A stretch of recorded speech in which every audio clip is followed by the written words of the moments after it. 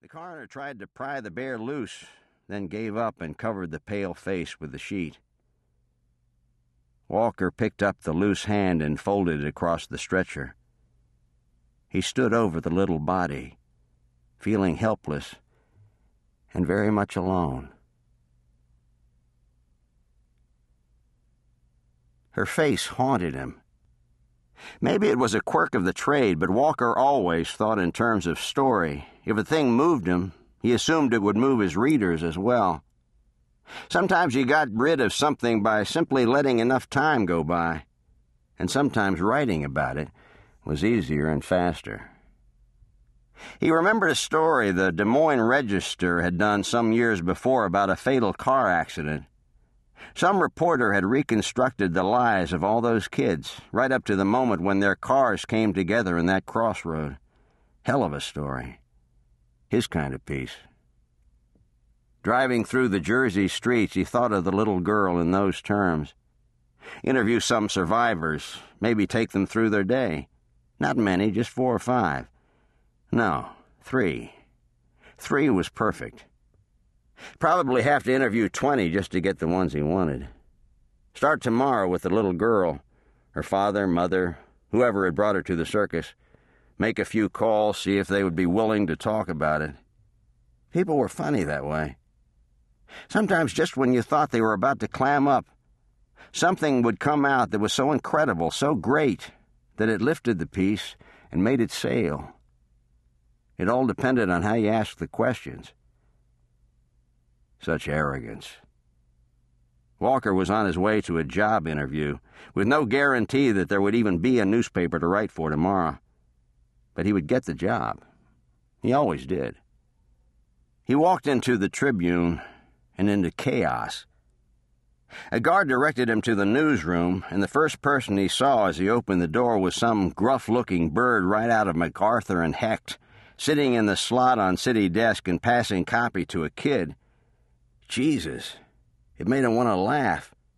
But it was an emotional laugh, filled with nostalgia. The Tribune was an old building less than an hour out of New York. It was big and cumbersome. The lights were bad and the floor creaked. The desks were wooden antiques and the typewriters were old royals with all their insides showing. Walker had come in on the tail end of the fire story. People were breaking their asses to get from here to there.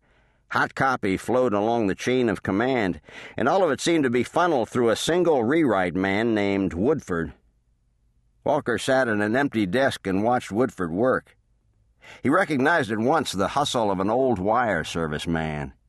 Woodford had surely done time in some AP or UPI bureau in the middle of nowhere, some dead-end place where speed is what counts and you might rewrite 50 little stories in a single 8-hour day. Nobody wrote as fast as old wire service men.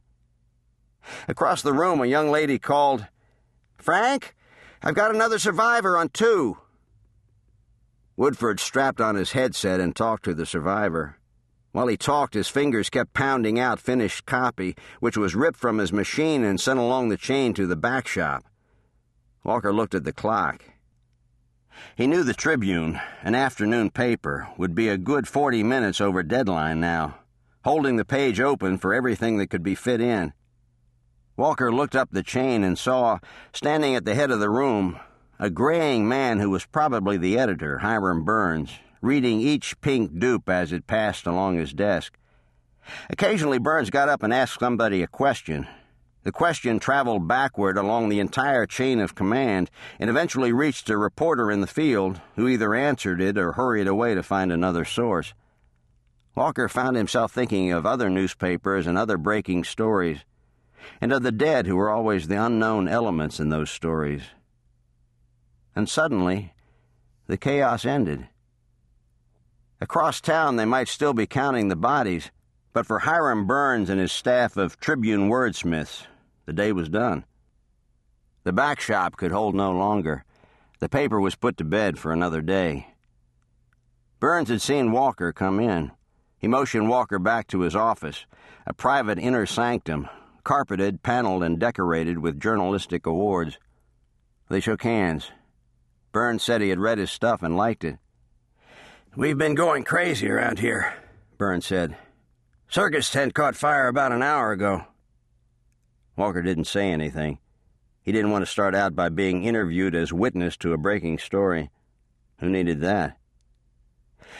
"Well," Burns sat behind the desk and lit a cigar. "I want you to meet our city editor, Joe Keenan. He'll be in as soon as he gets the loose ends tied up. What do you think of our plant?" "So far, I like it fine." But Burns was laughing.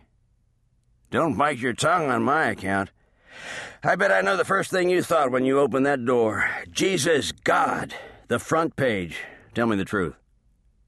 The thought did cross my mind. Burns was still laughing. "That's all going to change in another year. We'll be getting new furniture, and we're converting to coal type now. I can't wait to get those old royals out of here." Walker didn't tell him, but the idea saddened him. He liked the newsroom the way it was, and he'd always loved the front page. The thought of steel filing cabinets and steel desks and computer terminals depressed him.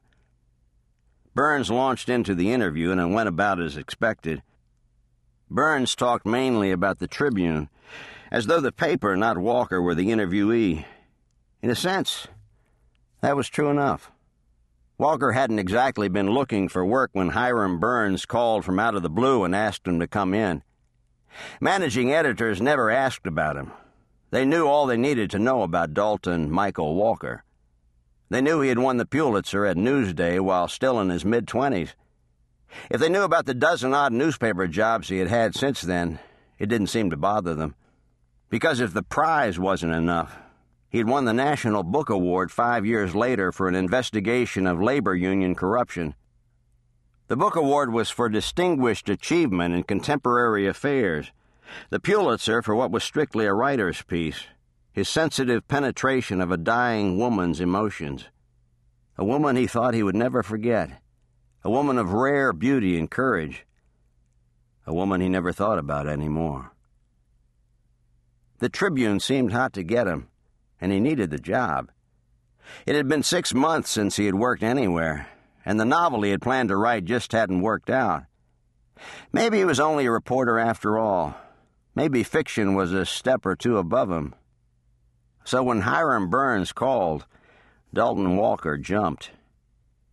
The Tribune had been a smallish daily covering the mundane happenings of the Jersey outback.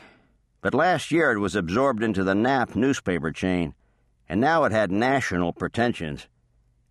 Knapp wanted to do in New Jersey what Newsday had done on Long Island.